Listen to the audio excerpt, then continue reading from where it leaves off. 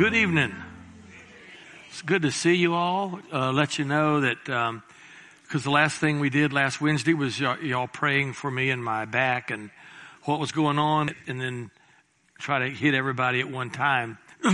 A week ago tomorrow, after we were here Wednesday night, I went to the doctor, the neurosurgeon in Gainesville, and he said, well, I would like an MRI and a CAT scan.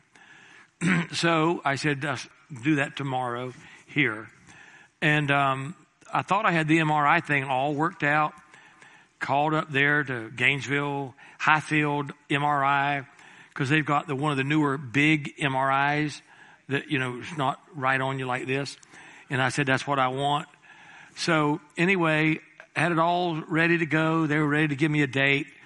And the gentleman said, well, I need to ask you just a few questions and we'll get this all done. I said, okay. Well, he kept asking.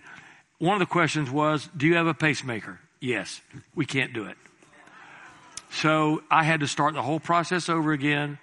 I've got to go to Shands where they did the first MRI because they will do it.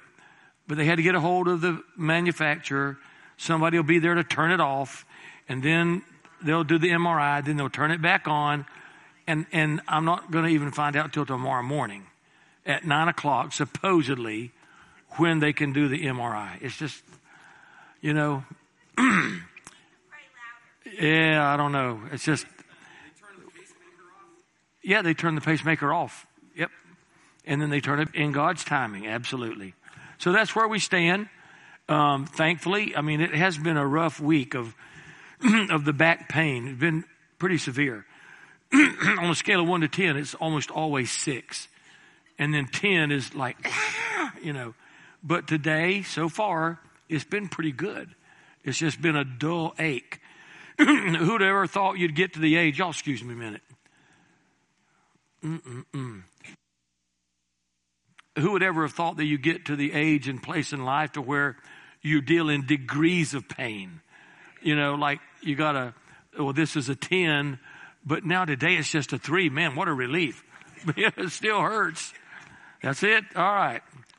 Well, okay. We were going to start last week. We just introduced by reading the scripture on the judgment seat of Christ, knowing that after the rapture, sometime, we don't know exactly when, in heaven, God is going to, we, meaning believers, are going to stand before the Lord. I'm not going to read all 3 passages again. We read them, but I do want to just refresh your memory with just one, and that's because it's the main one, 1 Corinthians chapter 3. And for other foundation can no man lay than that is laid, which is Jesus Christ. Now, if any man build upon this foundation, because it shall be revealed by fire, and the fire shall try every man's work of what sort it is. If any man's work abide, which he hath built thereupon, he shall receive a reward. We're going to talk about rewards. If any man's work shall be burned, he shall suffer loss, but he himself shall be saved, yet so as by fire. So we are going to one day, and I don't even know if I put this in your notes. I think it's in the ones I gave you from Harold Wilmington, that they call this the Bema seat. And it seems like that at this time, every believer's life is going to be examined in regards to the deeds that we do while in our body. Now this, I have to be honest, this part of end time doesn't thrill me. To know that even as a believer, that I'm going to have to stand before the Lord and give an account of what I did in my body after I became a believer. But it seems like that the motives and the intent of the heart is what is going to be weighed. And the idea, in case you didn't know, the idea of a judgment seat goes, and the Bema goes all the way back to Paul's day, whenever they would have the Olympic, what we would now call Olympic Games, and the judiciary, the head honcho official, would sit up on an elevated throne, and the winners of the different events would be there below him, and he would one by one place usually it was just a wreath on the winner's head. They called it the victor's crown. So in the case of Christians, I think then we're going to either receive or we're going to lose some rewards. Now that sounds like, wow, are you going to lose some rewards? Now that sounds like, wow, are you really? Now, I ask you this question, and a couple of you, I'm trying to remember now, who answered this for me when I said, well, how can billions of us stand before the Lord? At least millions upon millions upon millions. And, how is that going to work? Because it does seem like that this is going to be a personal judgment, not a corporate judgment, where he just takes everybody and says, well, you all were, did this right or did this wrong.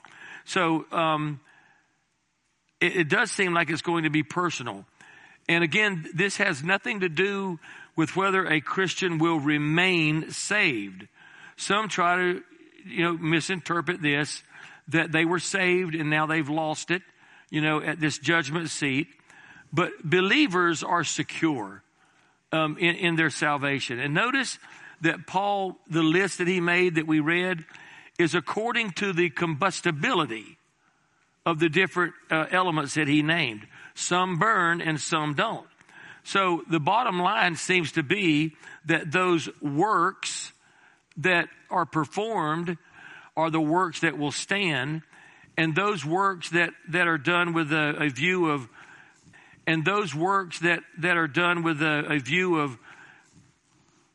glorifying ourselves or to be noticed or whatever it may be, will be burned up. And this is where, as I'm saying to you, we are so human. And I am so human that it just seems to me, Lord, it looks like I'm going to have more burn than not. Because my motives aren't always pure.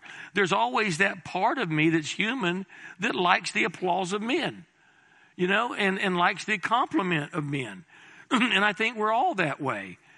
So this is one of the ones, as I was saying, it's going to I'm thinking, what's that going to be like to stand there? Anybody have any comments or questions on that? Or who was it that all in a short period of time? Somebody saw me in the foyer last week.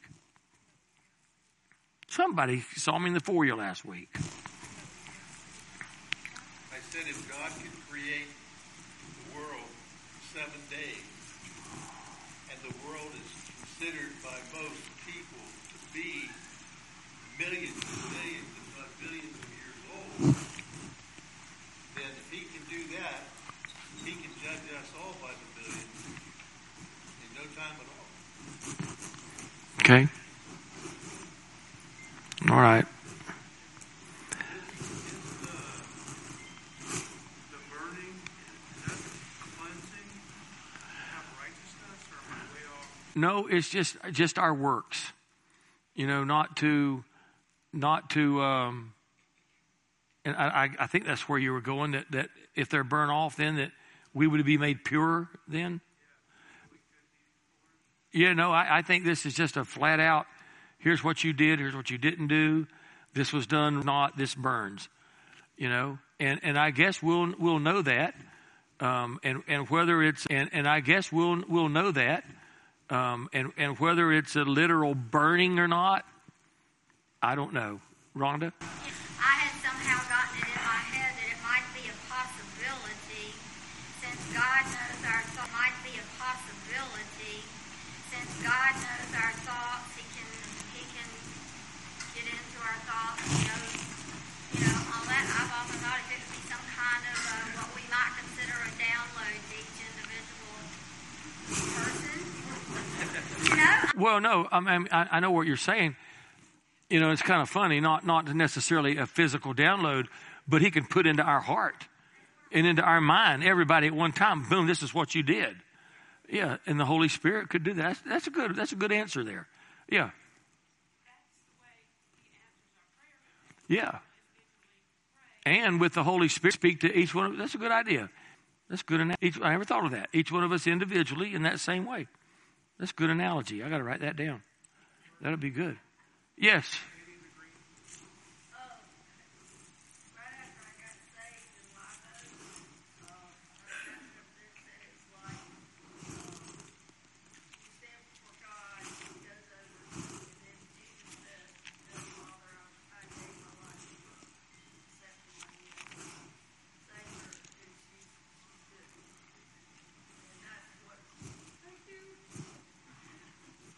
Yes.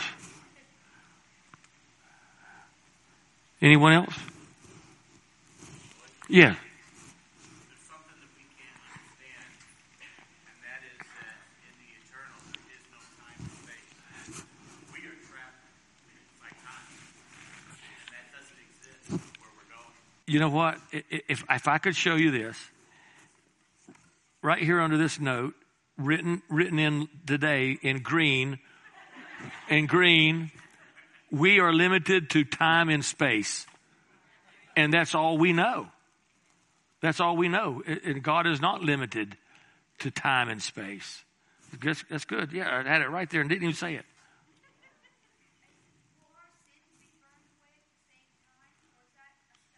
No, our sins have already been taken care of. Savior, they're gone. They're not just, covered over. They're not just, covered over. They're gone. Absolutely. Because think about it. If we were held accountable for any sin that we commit after we're saved, you can't go to heaven. We got to be righteous at the moment when Jesus comes, or we're not going to make it. And that's why our past sins, our present sins, and our future sins. Yes. Yeah, as a believer, we're called to turn. Yes. Yeah, as a believer, we're called to turn away from them. Because if we don't, then we could lose rewards. The things that we do will be burned up. And we pay the consequence down here. An old pastor from years and years ago, his name was John R. Rice.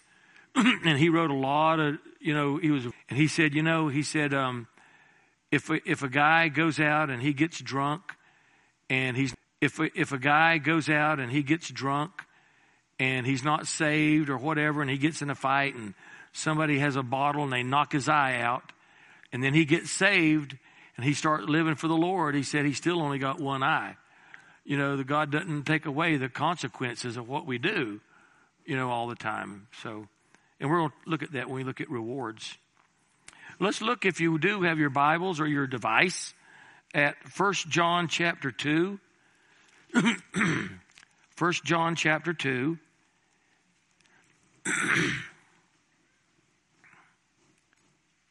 And verse 28. Because this is another verse that maybe some of you have a comment on. Unfortunately, Charles Ryrie, little children, abide in him. He's talking to believers. That when he shall appear, he's talking to believers. That when he shall appear, that's the Lord, we may have confidence and not be ashamed before him at his coming. Now, how could we be ashamed at the Lord's coming? I think if we look at that verse at the beginning, he says, abide in him.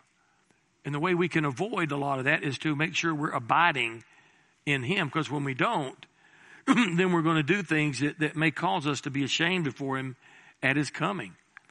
I've actually heard sermons. In fact, I'll get ahead of 21, 1 through 4, I believe, where it says that he'll wipe away all tears from their eyes. No more pain, no more sorrow. And one of the pastors points out that Revelation 21 is at the end of everything. It's after the rapture. It's after the marriage supper of the Lamb. It's after the tribulation. And now he's saying, and then God will wipe away all tears from their eyes, which is going to bring me to a question that someone asked me just 10 minutes ago, and we want to talk about it in just a second. But let's look now at the book of 2 John. Just turn right over to the next book. There's no chapter, only one. So then look at verse 8. Look to yourselves that we lose not those things which we have wrought, but that we receive a full reward. Notice that? I'm giving you these scriptures so you can write them down. Because a lot of them you probably never, in your Bible, mark them or circle the number or something. Because A lot of these things we just read and we don't, whoa, what did that mean? But that we receive a full reward and not lose the things that we have wrought. Okay? Some believers, when I read this, and we're going to look at the seat of Christ, may experience a sense of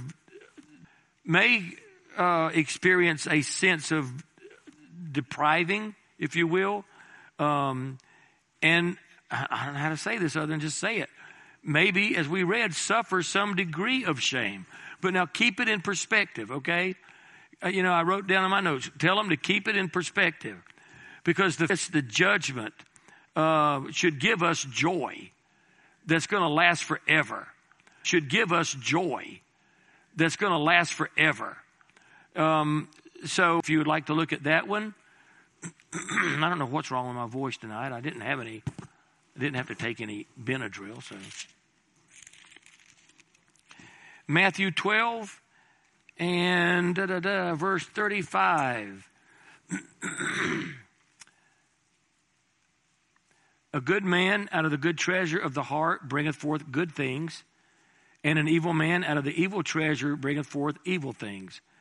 But I say to you that every idle word that men shall speak, they shall give an account thereof in the day of judgment.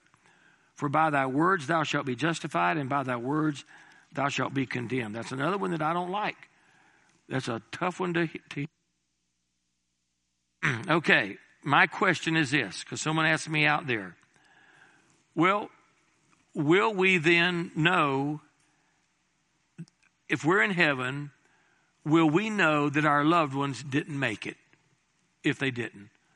If we have family that was lost and didn't accept Christ as their Savior and died without Jesus, we know they're not going to heaven, even if they are family.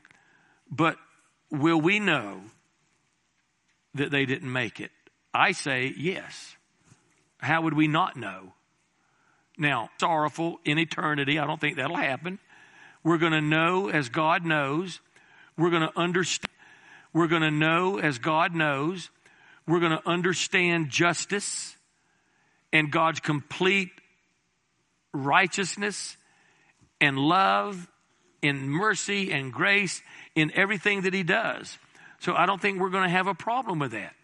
Maybe that will be one of those things too where God wipes the tears from our eyes, that we do know that. But anybody have any thoughts on that before we move right on? Yes, sir.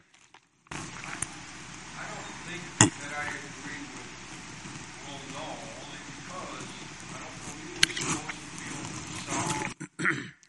Well, I don't know. My personal feeling is that we will know. I don't know. My personal feeling is that we will know. If my mom wasn't there, I think I would know it. Now, how it affects me is what I'm saying. I don't think we'd have be dealing with that through eternity. I don't think that would be a big issue, because I think we're going to know God now.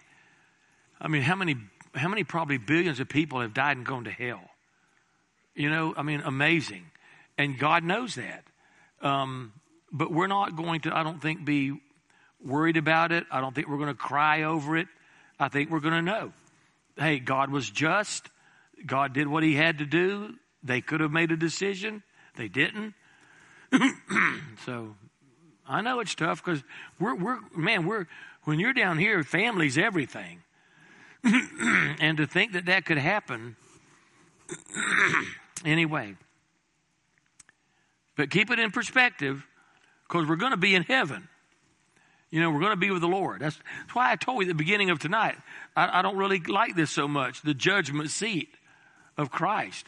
I don't, it'd be kind of better if He hadn't put that in there, that, hey, everything's going to be all right. Let's look at something that Christians can receive, words that Christians can receive at this judgment as crowns.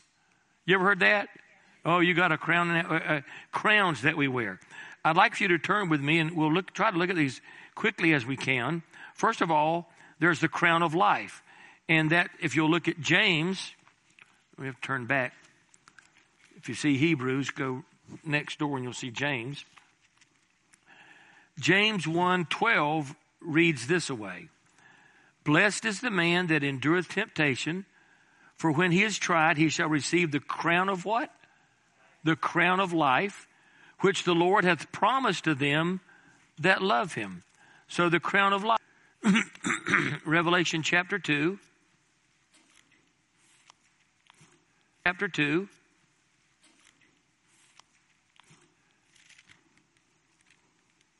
And verse 10. He's talking to a church in Smyrna. Fear none of those things which thou shalt suffer.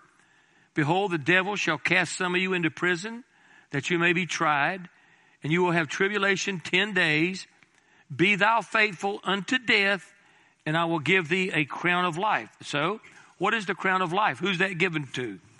Those who persevere under trial, especially those who've had to die for the Lord. And there's been quite a few people that have had to die for the Lord, for their faith. There's another crown given to those that faithfully minister God's word, and that's not just pastors, that's anyone that uses God's word effectively. And that's in 1 Peter chapter 5. 1 Peter chapter 5, I believe. Yeah. In verse 4. Shall receive a crown of glory that fadeth not away. Glory that fadeth not away. Crown of glory. Then the Bible talks, if you look in 1 Corinthians,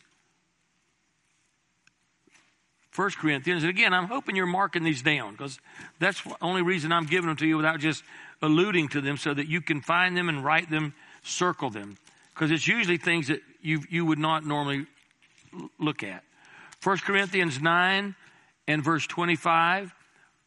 And every man that striveth for the mastery is temperate in all things. Now they do it to obtain a corruptible crown, but we an incorruptible. So an imperishable crown. That to those that win that race of self-control and not giving in to temptation. 2 Timothy chapter 4 and verse 8. I don't hear many pages. You almost have devices. I don't even hear that. Okay. Henceforth, Paul says, there is laid up for me a crown of righteousness, which the Lord, the righteous judge, shall give me at that day, and not to me only, but unto all them also that love his appearing. A crown of righteousness giving to people who love the appearing of the Lord. All right. Any comments or questions before we move on? We're almost done with this little section here.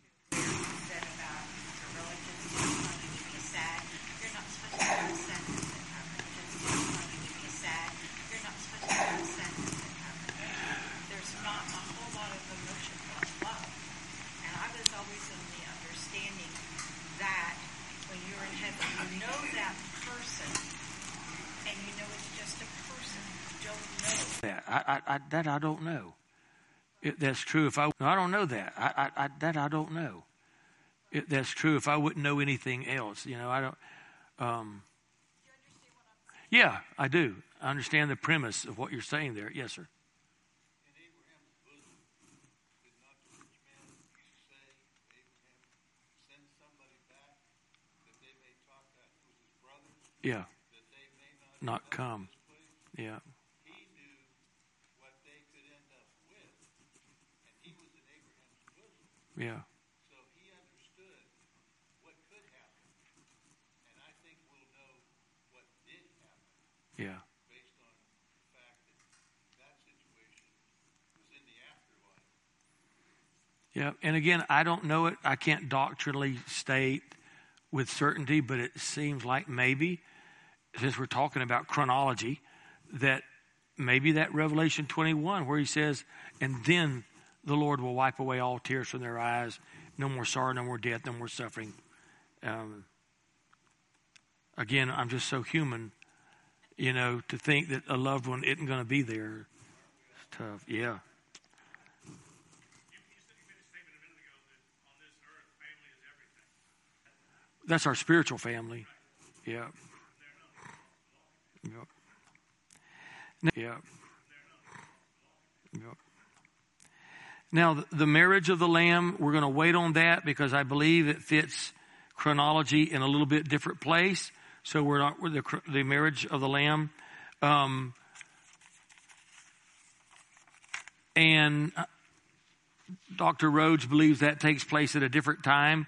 So what I'm going to ask you to do now is look at the invasion of Israel. Okay, that's what we're going to be looking at, the invasion of Israel from his book. That's not on, it's in your notes, okay, the notes I gave you, but it's vitally important that you hear my next minute or two.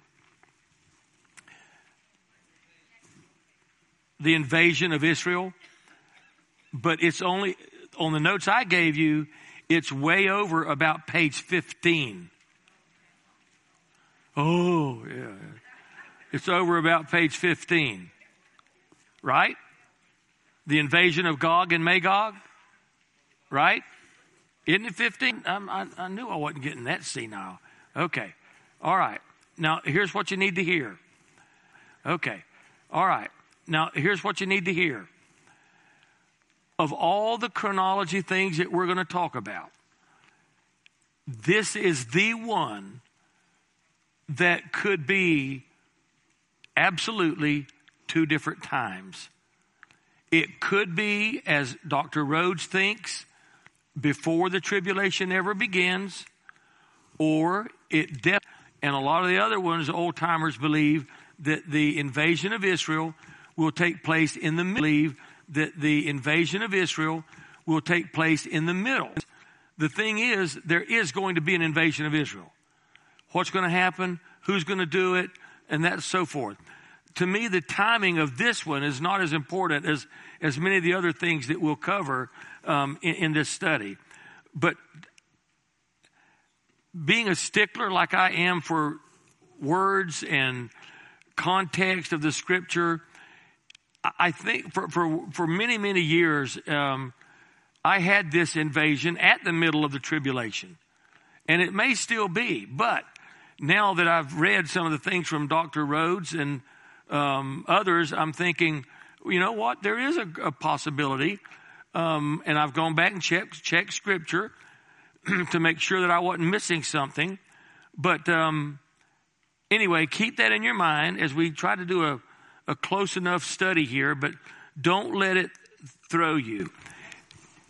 I thought of Russia and China getting together as Gog and Magog. Yeah. And doesn't it say that it takes 7 years for them to clean up the blood in the bodies? Right. So to me, it can't be during the tribulation. Because it takes 7 years. That's one of the arguments is that after this war is over, there'll be 7 years burying the bodies. And if Israel leaves in the middle of the tribulation, which the Bible says they will, and is taken away, then how are they going to then do the rest of the burying? Okay, that's one of the things. Don't let that get to you. I mean, I don't know that that's wrong. I don't know about wrong. I just didn't know. You remember I told you. You remember I told you to keep this in mind, that this is not like something ends in the very next moment, something else begins. The rapture's over, the next day tribulation begins. I like that. And I looked at all the scriptures, and Dr. Rhodes is right. There isn't any wording that makes us think that. So if you assume that there's going to be a period of time after the rapture and before the tribulation actually begins, then it does fit pretty nicely in there for the invasion of Israel. And it's kind of interesting to look at this because, in fact, if you have your notes and you want to turn to Ezekiel, we're going to be there a while now. I've just got that one flagged. Ezekiel 38, 39. And we're going to look at selected verses there as we go through. There is no question in any of these commentaries. There is no question about the invasion is going to take place and who's going to be involved and what's going to happen. It just is the timing, just the timing. All right. First of all, and we alluded to this not many weeks ago and that is that Israel has to be at peace in their land. Okay, regardless, Israel has got to be at peace in their land. And about 2,600 years ago, Ezekiel prophesied that the Jews were going to be regathered from many nations to the land of Israel. Now, has Israel ever before been regathered? Yes, but not nation. God delivered them. Medo-Persia, one nation, God delivered them. But here in this one, there's an all-out invasion of Israel by this massive northern assault force that's going to be made up of Russia, Iran, Turkey, Sudan, Libya, and others.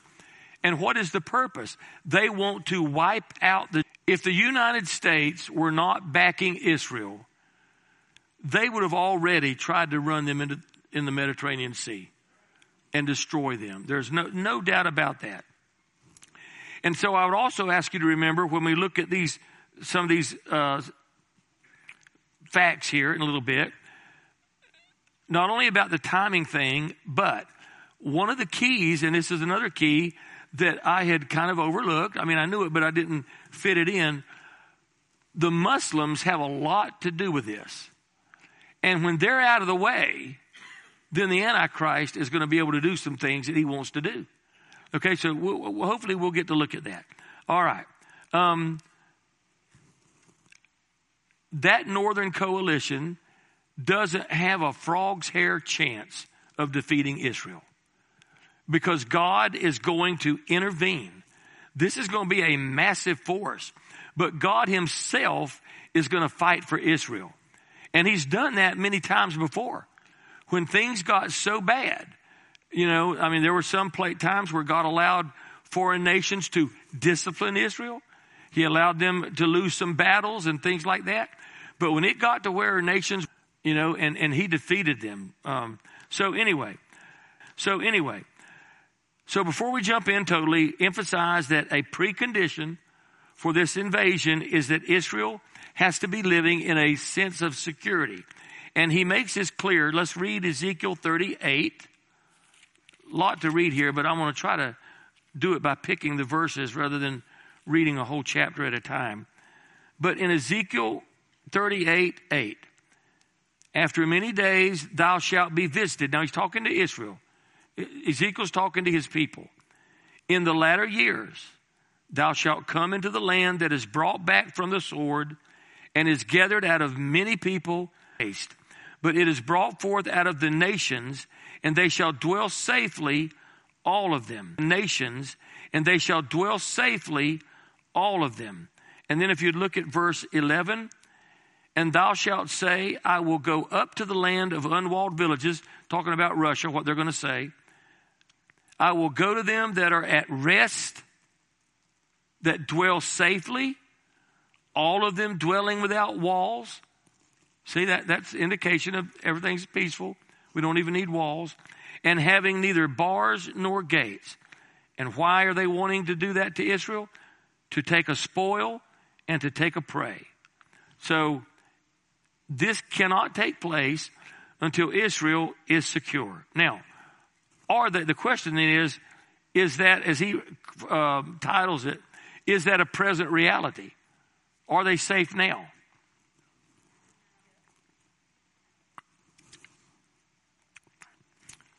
A lot of folks believe that they already are in a state of relative security. Okay. For those of you that have time on your hands and you want to Google people and read stuff, his name is Joel Rose. He believes that Israel already meets the biblical criteria for being secure. And he goes way back to that guy, I remember when I was a kid, Yasser Arafat. He goes way back to that. He goes, of course, to Saddam Hussein.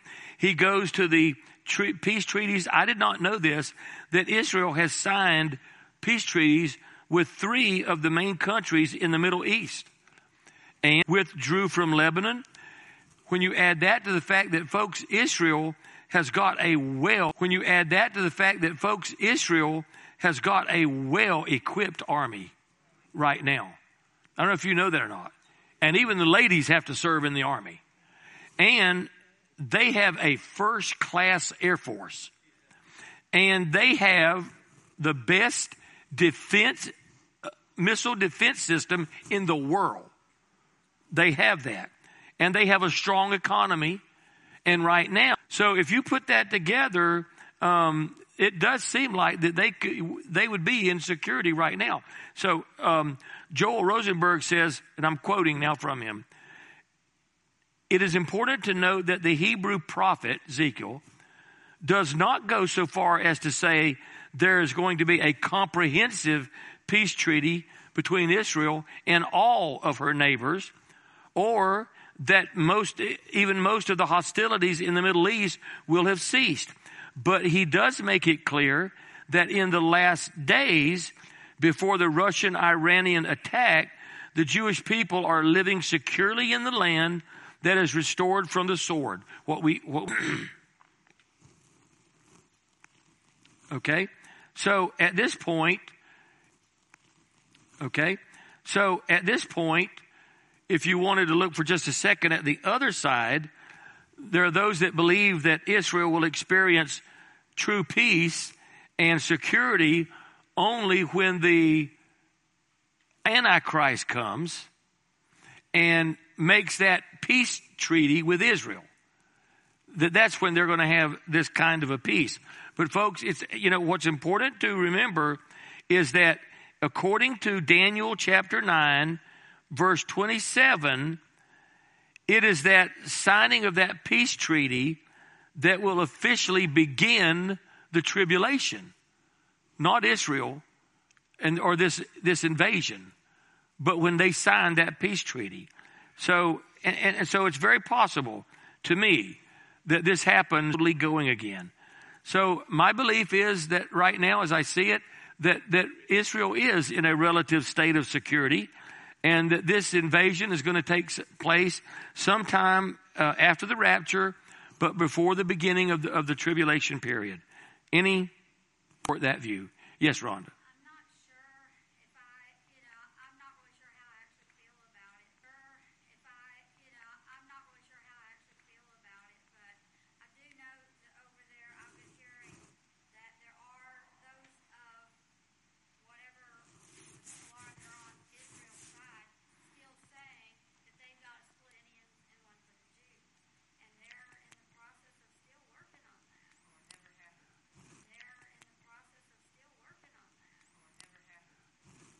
No, that they won't ever get together on that.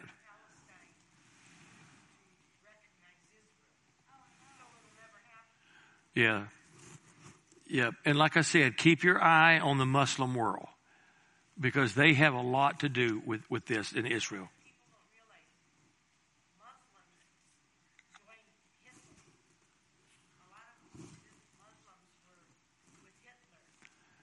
Three of the top Muslim leaders in the 1930s sided with Hitler to kill the Jews. Yeah. Was it Debbie in the back? Somebody?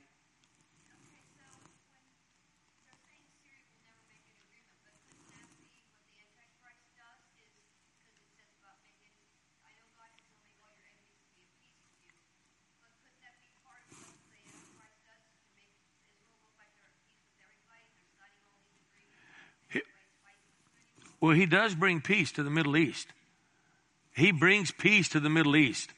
And that's why he's seen as a God. And then he'll put himself as God. But it'll be too late. People won't. So anyway, let's look at, and I don't know if these are in your notes. I don't think they are in the notes that I gave you. But this is in his book. But you may want to write it down. Since a lot of you don't have the book, you may want to write these 5 arguments that support the view of tribulation. And here's point number 1. And you write it down however you want to. You can listen to all of it and just make up your own way of putting it down. The world is going to likely be in a state of chaos after the rapture. Right? We talked about that. And the rapture is going to have a devastating effect on the United States, which has the heaviest population of Christians. Now, Russia and the Muslim allies are going to seize that moment. See, right after the rapture takes place. And they're going to consider that this is an ideal time to launch against Israel, because we're going to be out of the way. And, to think about it in what's happening today in the world, look at what is happening today. Putin in Russia isn't concerned one bit about what we may or may not do if he goes into Ukraine, because he knows we're not going to do anything. Not with the leader we got now.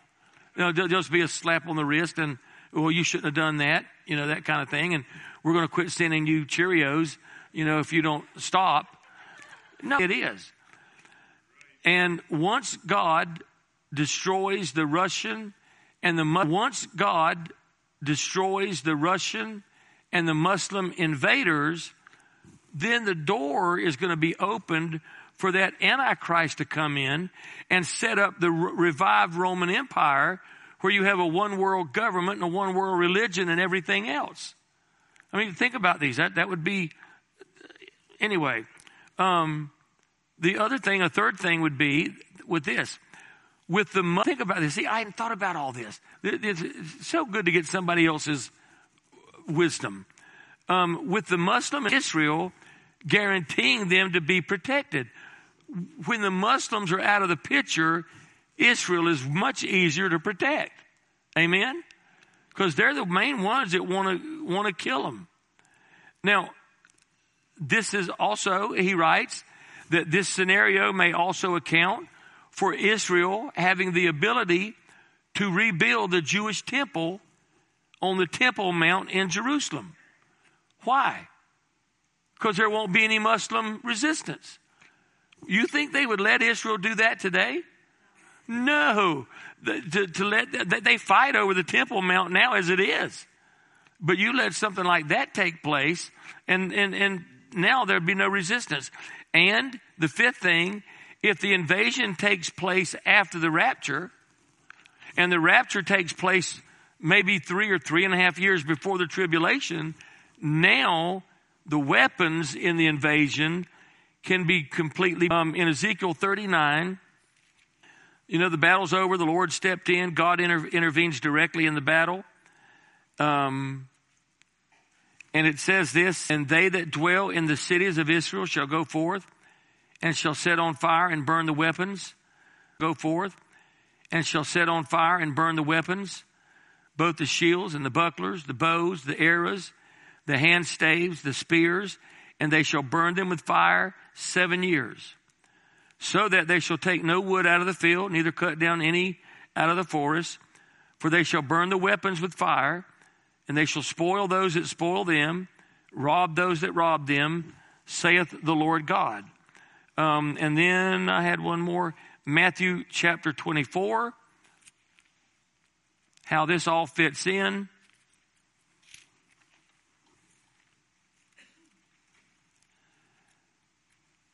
This is prophecy. This is when they were asking coming and what's going to be the sign. When you go to Matthew chapter 24, and let's begin, where would I want to begin? Let's do verse 15. Matthew 24:15. When you therefore, he's talking on the Mount of Olives, talking to his disciples, shall see the abomination of desolation spoken of by Daniel the prophet, Daniel 9:27, standing in the holy place, whoever reads, let him understand. Then let them which be in Judea flee to the mountains. Let him which is on the housetops not come down to take anything out of his house. Neither let him which is in the field return back to take his clothes. And woe to them that are with child, and to them that give suck in those days. In other words, those that are pregnant, those that got little babies. It's going to be hard. But pray that your flight be not in winter, neither on a Sabbath day, for then shall be great tribulation, such as was not since the beginning of the world of this day, no, nor ever shall be. All right, so those are the reasons why. Do you have any comments or questions before we look at this invasion?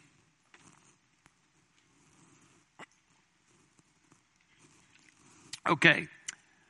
let's look at this, and maybe this will be where we'll get close to wrapping it. We just read 38, 39, and these are the ones that are mentioned in the Bible. Rosh, right? Rosh, R-O-S-H, which likely refers to modern day Russia, because it is the uttermost north of Israel. And that's what it said. Magog, which includes the former Soviet republics of Kazakhstan, Uzbekistan, Turkmenistan. You didn't know they had all of them, did you? Tajikistan, and probably modern Afghanistan. Meshach and Caspian Seas, that part of Turkey. Persia, that part of Turkey. Persia, which became Iran in 1935, and the Islamic Republic of Iran in 79. That's what they're known today. Ethiopia is the modern day Sudan, include Algeria and Tunisia. These are all Muslim. Gomer, these are all Muslim. Gomer, which refers to part of modern day Turkey, and Beth Togarmah, which refers to southern Turkey and Armenia. So, folks, this particular alignment, as they point out, has never ever occurred in the past, but it is happening today. Now you think about it, an alliance between all of these nations wouldn't have made any good sense in Ezekiel's day. I mean, if you'd have read all that, it would have been like, no, they're not even located near each other. That couldn't happen. But, and Islam didn't exist yet. Think about that. They didn't exist yet. So it makes great sense today, because the nations, and that alone is enough to unite them to destroy Israel. In history, unite them to destroy Israel. In history, nations that hated each other have joined forces to fight somebody that they hated worse. And you even look at, in Jesus' day, the Pharisees and the Sadducees, they hated each other, but they hated Jesus more. So they joined together with Herod and others to try to destroy Jesus. So, all right. Any comments or questions? Folks, yes.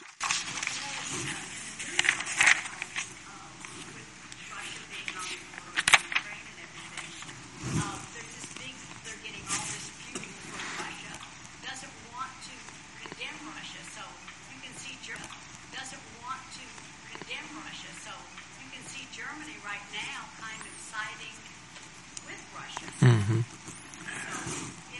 they're part of that, maybe part of that coalition, you can see where they're already moving in that direction. They're all moving in that direction. They're all moving in that direction. So, anyone else? Folks, Israel has never been invaded on the scale that is described here in Ezekiel. And this is not Armageddon. That word gets thrown out a lot. Armageddon. Well, Armageddon comes later. Okay? This is totally different. And Ezekiel was clear that the things that he was speaking about would be fulfilled in the latter years, and he even used the word in the latter days. So he also affirmed that the invasion would occur after Israel is regathered from all the nations around the earth.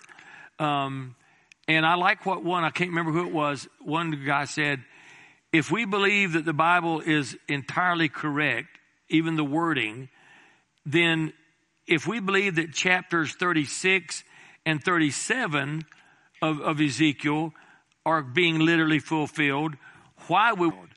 Okay, so that, to me, that makes good sense.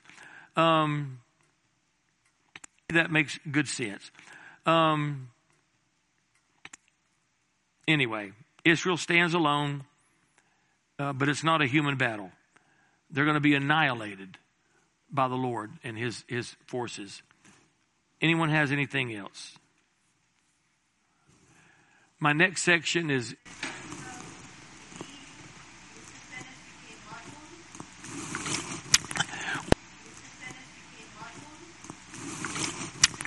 Wasn't his grandson Magog? Yes.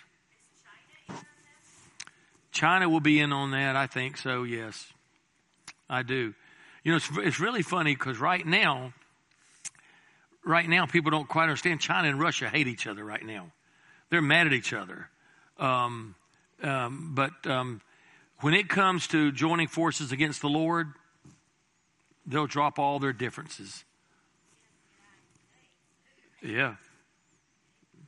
So I think what I'm going to do is wait, because next week I got scripture that I want to read, and I don't want to read it again next week. So we'll stop there when we talk about God, the judgment that God brings on this coalition, because he's going to use 4 or 5 main things to destroy them.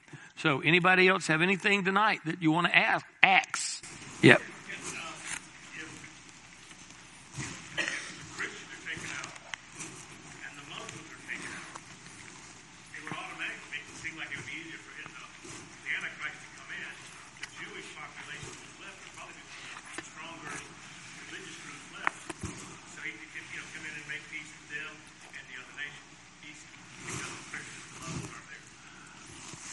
Mm-hmm.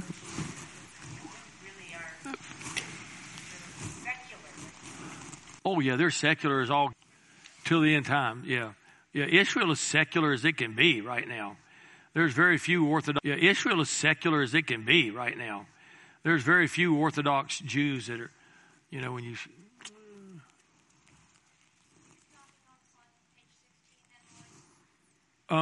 I just told you to turn to 15 because that's my professor, and that's where he thought that the invasion took place. But no, we're going to go all the way back. You'll go back to like page 2 or 3 or 4, somewhere in there next week. Well, I hope y'all have a great rest of the week.